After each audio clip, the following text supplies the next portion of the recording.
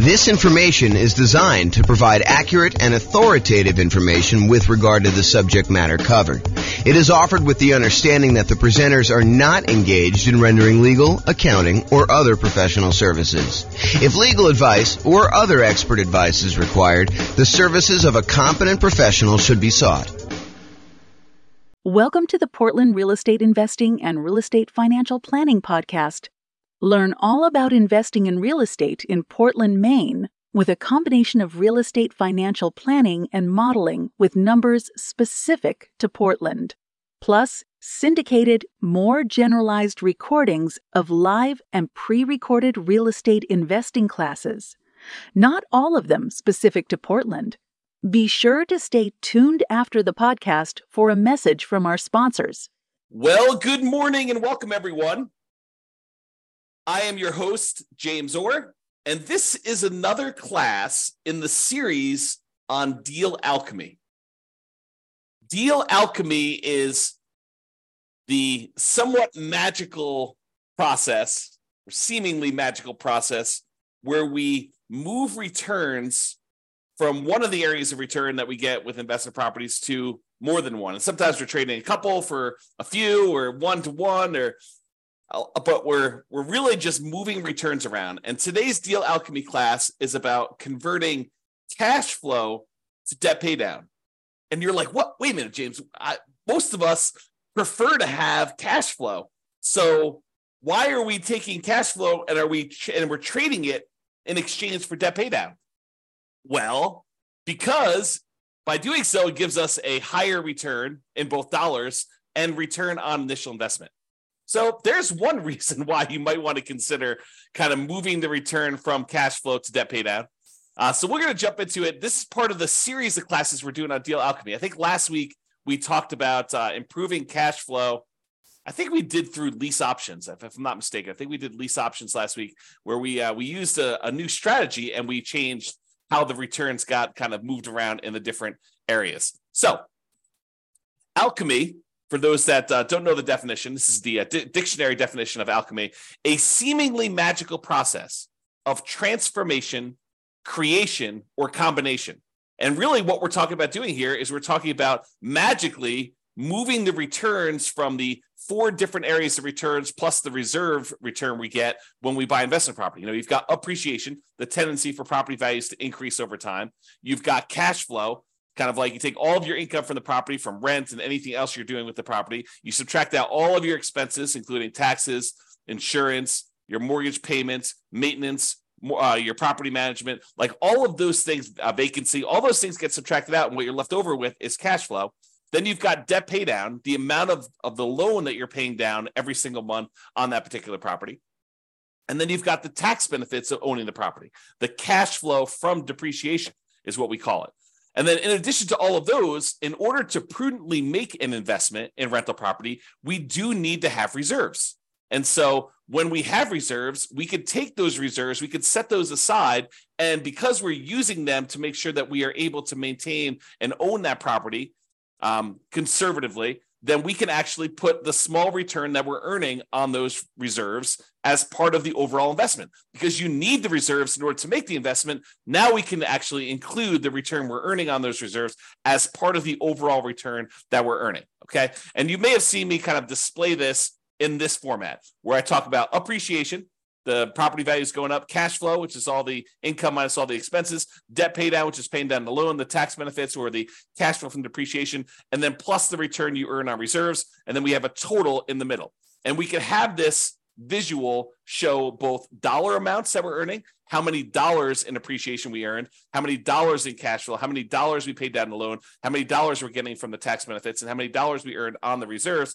Or we could think of it in terms of the return on something, the return on our initial investment, or the return we're earning on equity, or the return we're earning on true net equity, like the equity we'd have after we sell the property and pay all the expenses, like real estate commissions, closing costs, capital gains taxes, depreciation recapture tax, like all of those things. When you subtract all those out, then we have what is left over, true net equity, and we can calculate returns on those as well. So let's talk about moving cash flow to debt pay down. And you may be surprised as to what happens here. This is kind of interesting. So instead of choosing to emphasize cash flow on investment property, let's say you do a 15-year mortgage instead. If we had gotten a 30-year mortgage, our cash flow would have been better. The payment on a 30-year mortgage is usually lower than the payment on a 15-year mortgage for the borrowing the same amount. And you also get a slightly better interest rate when you do a 15-year loan versus doing a 30-year loan. But even with the improved interest rate, the payment is still going to be overall higher because you're paying off a certain dollar amount. You know, if you're buying a $400,000 property and you're putting 25% down, and you're paying off $300,000 worth of loan over a 30-year period or over a 15-year period. In order to pay it off over 15 years, your payment has to be higher in order for you to pay that thing off. Okay. So what we're really talking about is worse cash flow when we move from a 30-year loan to a 15-year loan, but much better debt pay down. Okay, so you're going to see that we're moving the return we're earning from cash flow into the debt pay down portion of that return quadrant. And we're looking at that and seeing how much of an impact that has. Now, the dollar amount for appreciation and the tax benefits, the cash flow from depreciation, they stay the same.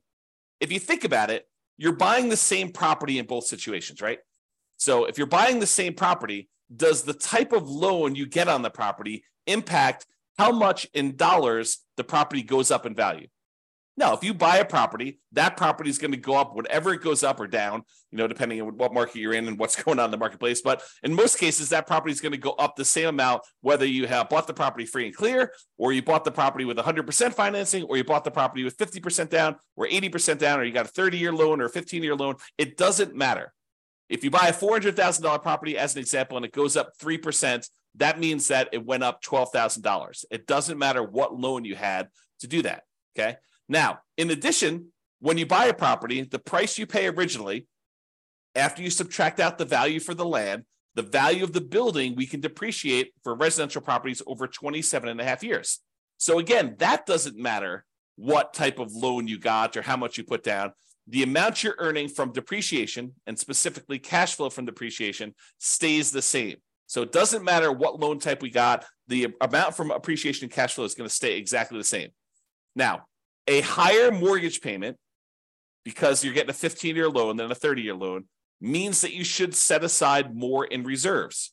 Because when you want to think about your reserves, you're setting aside the money that you need to hold the property for a certain period of time. So for example, if we're setting aside 6 months of reserves, by having a higher mortgage payment, we need to set aside 6 months of that higher mortgage payment rather than the 6 months of the lower mortgage payment we would have if we had put if we had decided to do a 30-year loan. Okay, so the higher mortgage payment means you need to set aside more for reserves. That ends up changing the amount you have in reserves and therefore the amount you are earning on the reserves. You know, if you have $10,000 in reserves versus $8,000, then the amount you're earning on those reserves actually has gone up a little bit. Okay, that just makes sense, right? Now, the dollar amount for cash flow, for debt pay down, and for the reserves changes, right? Our cash flow is actually going to go down a little bit. The amount we're paying down on the loan is going to go up a little bit, and the amount we're earning on reserves is going to go up a little bit. The dollar amount for the appreciation and cash flow from appreciation, they do not change at all when we switch from a 30-year loan to a 15-year loan. And I'll show you this visually here in a second. Now, more reserves also means that we have more in the denominator when we're calculating our return on investment calculations, okay? Because we count the reserves as something that we needed to invest in order to buy the property. So in order to go acquire property, we definitely need the down payment amount. We definitely need the closing costs.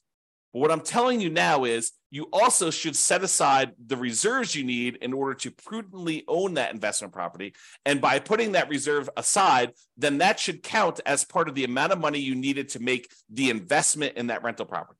So that needs to be included when we do our calculation for return on investment.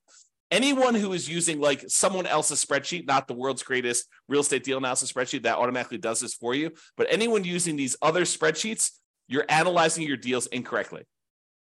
Another way of saying it is you're lying about your returns. If you think about it, if you're using someone else's spreadsheet and you're analyzing a deal and you're saying, look, I'm getting this return, and you're not including the amount you need for reserves in your return on investment, you're basically saying, you know, either one or two things happening. Number one is you're actually saying that you can make this investment without the reserves, which you cannot. I mean, the lender's going to require reserves. So that should tell you something, that they're going to require it if you go do the thing. And that you think that you can make this investment safely without having some money set aside for reserves in case there is any type of vacancy, or you do need to make some repairs on the property, or there is some CapEx or something like that. So we all know that you need reserves. So if you're not saying that you have reserves in here, then you're lying about your return. So you have to include the reserves on there in order to make a true calculation of what your return on investment is. Doing it any other way is lying about your return. It's inflating your return. It's the return you tell at a cocktail party when you want to brag about how you're doing in your real estate investments, right? I mean, that's what you're doing. You're going to tell your friends, look, I put no money in this deal, so I'm getting an infinite return on my investment. There is no way you can have no money in a deal because you have to have reserves. So you're always going to have something in the denominator. Okay? All right. Enough of that little side tangent there. So what having more reserves means, you have more investments in your return on investment calculations. That means it's going to be a smaller overall return on investment for the same dollar amount. So in other words, the appreciation dollar amount, if it's $12,000 that the property went up in value, and now we divide by the return on investment, the investment part of that, if you have to have more in reserves, that means that the overall return on investment, the $12,000 divided by what you had to put into the deal, is going to be smaller when we increase our reserves. And we increased our reserves because we went to a 15-year loan versus a 30-year loan, which means that our monthly payment is going to be higher. Okay, so let's look at this visually and see what's going on here. So this is where we have the traditional rental. We have this amount in appreciation. We've assumed it's $11,011 per year. Cash flow is $2,330 in the first year. The amount you pay down in the loan is $2,779. The tax benefits from the cash flow from depreciation is $1,700. Okay, so these four plus the amount you're earning on 12 months of reserves at 8% is $2,203. So the total amount you're earning is $20,023. That's your return by buying this property in the first year. Now, by going and converting this and this is a 30-year loan, by going and converting this 30-year loan to a 15-year loan, we're going to change the return from cash flow. Your cash flow is actually going to go down a lot, and your debt pay down is going to go up a lot. However, the appreciation dollar and the tax benefit dollar are going to stay the same, and the reserves are also going to change because we need to have more reserves. Okay, so when we do that, it looks like this, the 15-year mortgage on the right. So appreciation is the same. The amount in cash flow went from $2,330 positive, about $200 a month, to now it's negative $4,024. And you're thinking to yourself, James, that's crazy. I went, almost $6,400 worse by doing this 15-year mortgage. Yeah, you definitely did. But where did that return go? It went from cash flow down to debt pay down. And you'll notice it's not one-to-one. It's not like you move $6,400 down in one spot, so you obviously go up $6,400 in another spot. It is not a one-to-one correlation. You don't get $1 by moving it from one spot to another. Sometimes it's a lot more. Sometimes it's less. Okay, so you got to go and look at the math and see what happened here. So now we went from earning $2,779 paying down the loan, so now we're paying down $10,551.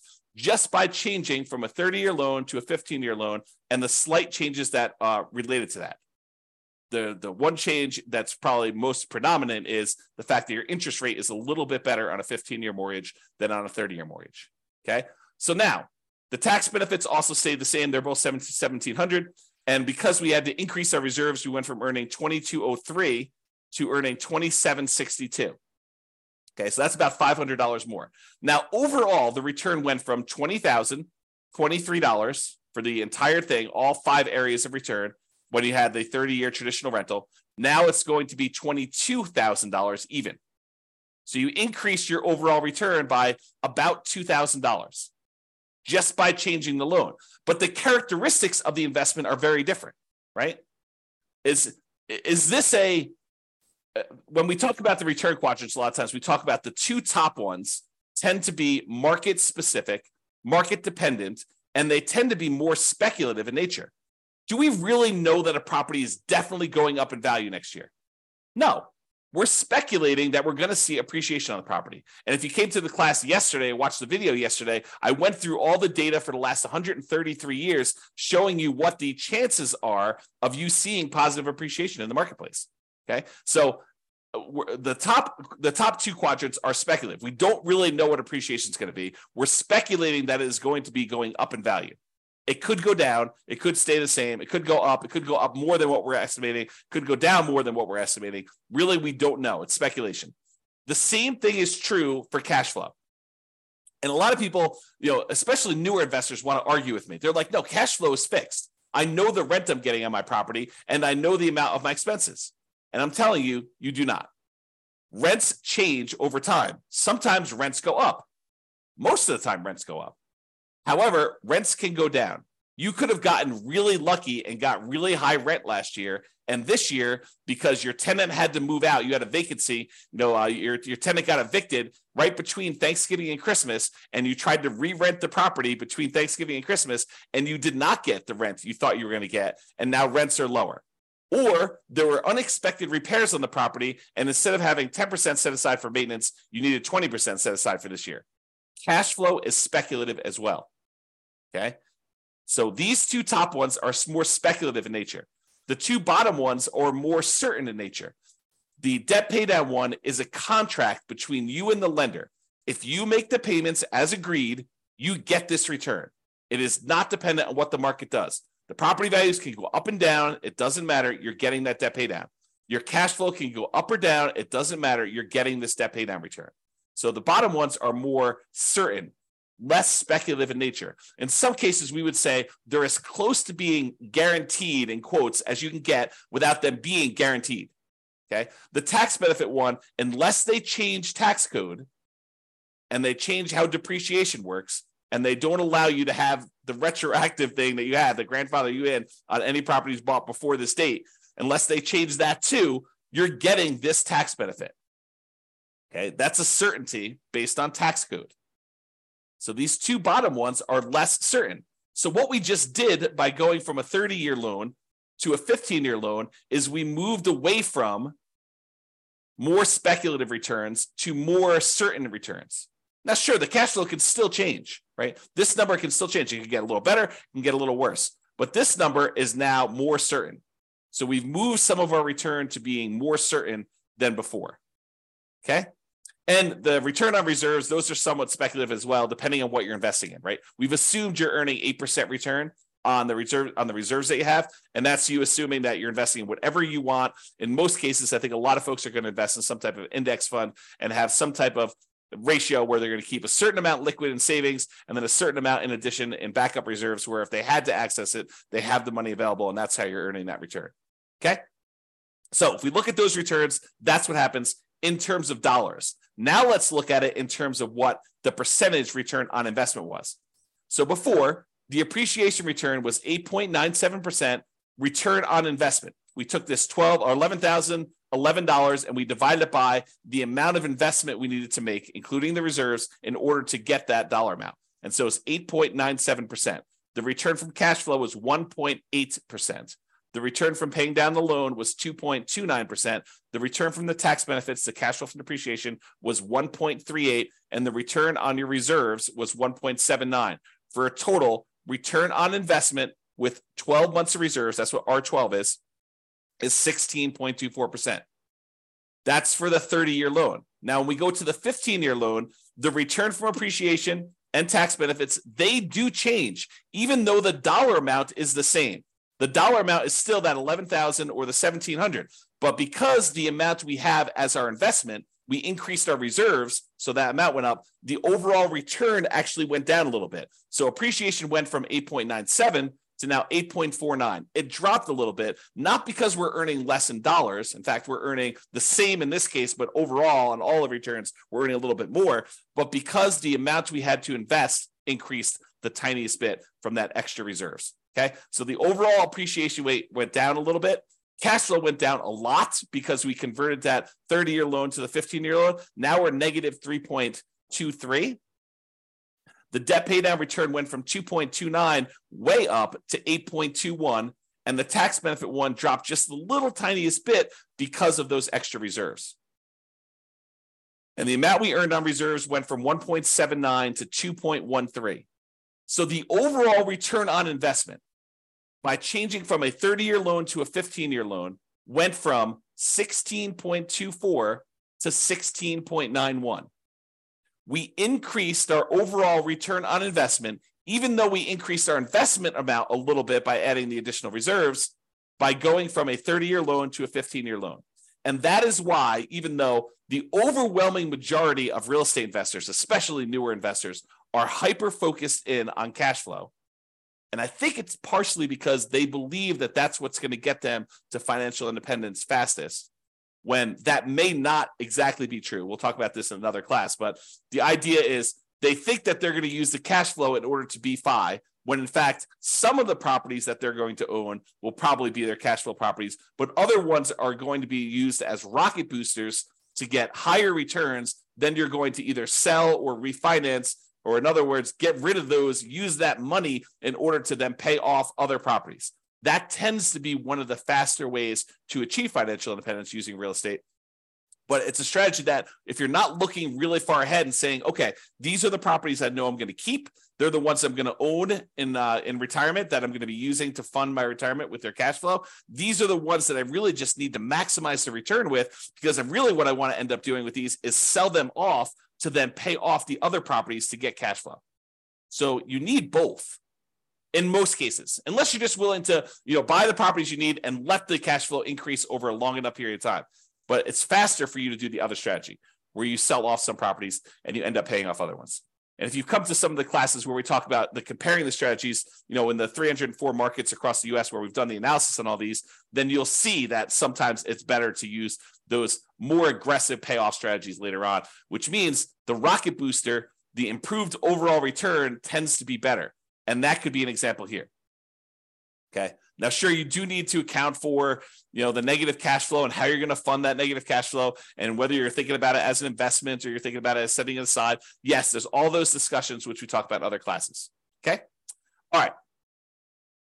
I just want to show you what the difference was in the amount you needed for reserve. So this shows you the total amount you needed for your investments when you're talking about return on investment. So when we do the traditional rental, it's $134,000 in order to buy this property, or $141,000. So it increased by about $7,500 or so. $7,600 is what the difference was that you needed to have in reserves to go from that 30-year loan to the 15-year loan. Okay. And then this just breaks down where the returns come from. It's just the same numbers that we had before, where it's just showing you the values doing that. And then this is your return on investment numbers to kind of give you an idea of what those are. All right. So in conclusion, we could utilize deal alchemy to modify where the returns are coming from. We can move the returns around. We could say, hey, let's give up some appreciation in order to have improved cash flow, like we talked with lease options. Or we could say stuff like, let's give up some cash flow in order to improve debt pay down and improve our overall return. That's what we covered today. And there's other variations to this, which we'll cover in future classes on deal alchemy. One example, the one that we did today, is changing the term of the loan, 30-year mortgage to a 15-year mortgage, to see how that changes things. And moving returns is not always a one-to-one change. You don't get a 1% improvement in debt pay down in exchange for giving up 1% in cash flow. Sometimes it's more than one, sometimes it's less than one. And reminder, returns are different. They have different characteristics. Some are speculative, some are more certain, some are cash now, which is the right-hand side of the quadrant, some are cash later, which is the left-hand side of the quadrant. So they have different characteristics, which changes how the overall investment acts. One of the things that I don't think a lot of people realize, especially people coming in new to real estate investing, is that not all real estate investments are the same, and that you can change how you approach the investment, and it changes, absolutely changes how the returns are balanced, like where they are. Is this more of a speculative play? Is this more of a certainty play? Is this more of a cash now play? Is this more of a cash later play? And that not, if you go out there and you say, I made a real estate investment, your risk characteristics of making that deal can be very, very different than someone else doing a different deal, even though you're both buying single family homes. All right. So deal alchemy can do more than just change the numbers. It can change the characteristics of the investment. And sometimes this changes more than just the returns. Sometimes it somewhat indirectly can impact the investment in the return on investment calculation, like we saw with reserves here. All right, that's all I got. Hope you guys enjoyed the class. This has been James Orr. Have a great weekend, everybody. It's Friday, and we will see you all on Monday. Bye-bye for now. With home prices up, mortgage interest rates up, and rents up, but not quite enough to counteract the higher prices and interest rates, cash flow on rental properties in Portland is harder than ever. Book a call with the Real Estate Financial Planner to apply our proprietary 88 strategies to improve cash flow on your rentals. See the show notes for a link to schedule your call and improve your cash flow today. If you're a real estate agent, lender, or professional in Portland that wants to help our real estate investor listeners, consider reaching out to learn about collaboration opportunities with this podcast. We'd love to add more value to our listeners by having you assist our investors buy, sell, and finance their real estate investments. See the show notes to schedule a call to discuss collaboration opportunities.